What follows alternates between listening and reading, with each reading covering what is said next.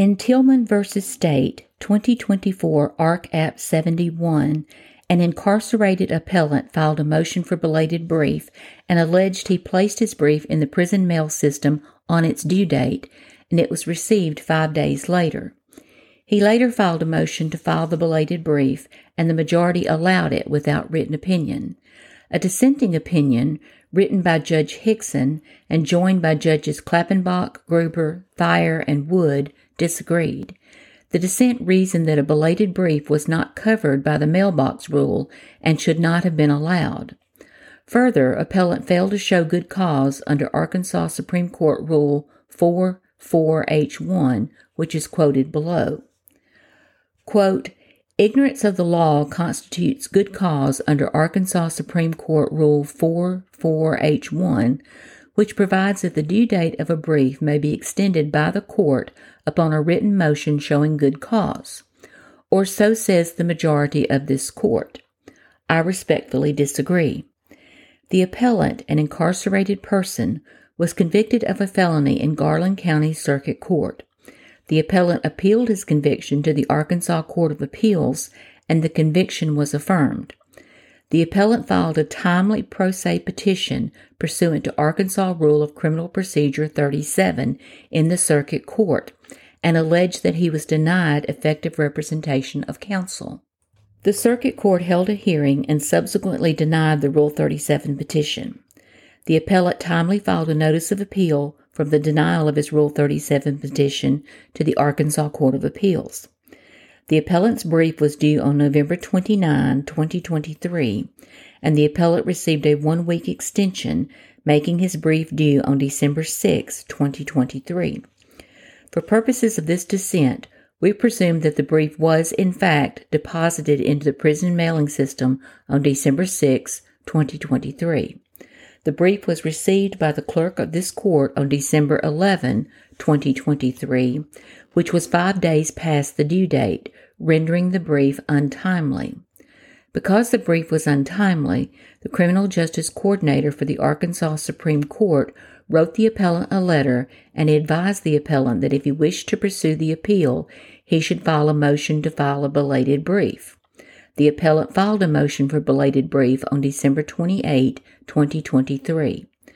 The Court of Appeals granted the motion and extended the time for appellant to file his brief. It is the disposition of this motion for belated brief that is the subject matter of this dissent. In the appellant's motion for belated brief, he argued that appellant was under the impression that Arkansas Rule of Appellate Procedure Criminal Rule 2B3 concerning the mailbox rule not only applied but was the proper method of a timely filed brief. The appellant further explained that he believed his brief was timely filed because it was notarized and deposited into the prison mail system on the due date, December 6, 2023. The appellant made no additional arguments.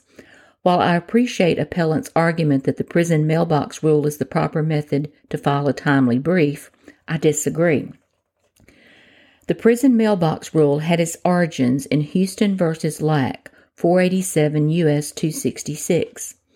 In Houston, the U.S. Supreme Court was interpreting the federal rule regarding the timely filing of a notice of appeal.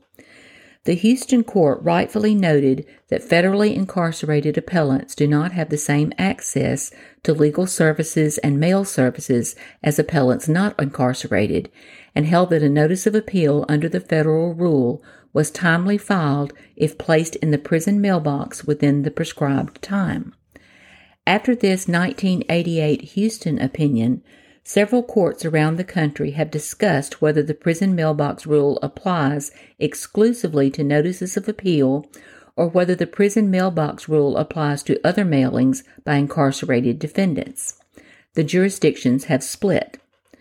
27 years later, on September 1, 2015, Arkansas adopted its version of the prison mailbox rule. There are 2 separate applications for the prison mailbox rule in Arkansas. 1, the application of the mailbox rule for the filing of Rule 37 petitions to the Circuit Court, and 2, the application of the mailbox rule for the filing of a notice of appeal to the Arkansas Court of Appeals or the Arkansas Supreme Court. End of quote. In this case, the mailbox rule was inapplicable because this was a brief, not one of the foregoing exceptions. The dissent questioned whether defendants' mistaken belief of the law should be sufficient cause to support a belated brief and concluded it should not. Quote, "Where does that leave us? Does the appellant's misunderstanding of the prison mailbox rule constitute good cause for extending the due date for a brief under Arkansas Rule of Appellate Procedure Criminal 2B3? Or, stated differently, is ignorance of the law good cause? I believe that the answer is no. If we answer yes to that question, we start a journey down a slippery slope that cannot be restrained. In the future, which ignorance of the law argument will we determine to be good cause, and which ignorance of the law argument will not be good cause? Until the Supreme Court removes the qualifier good from good cause in Arkansas Supreme Court Rule 4.4H1, it is our charge to interpret the rule as written. Thus, I would deny appellant's motion for belated brief and must respectfully dissent.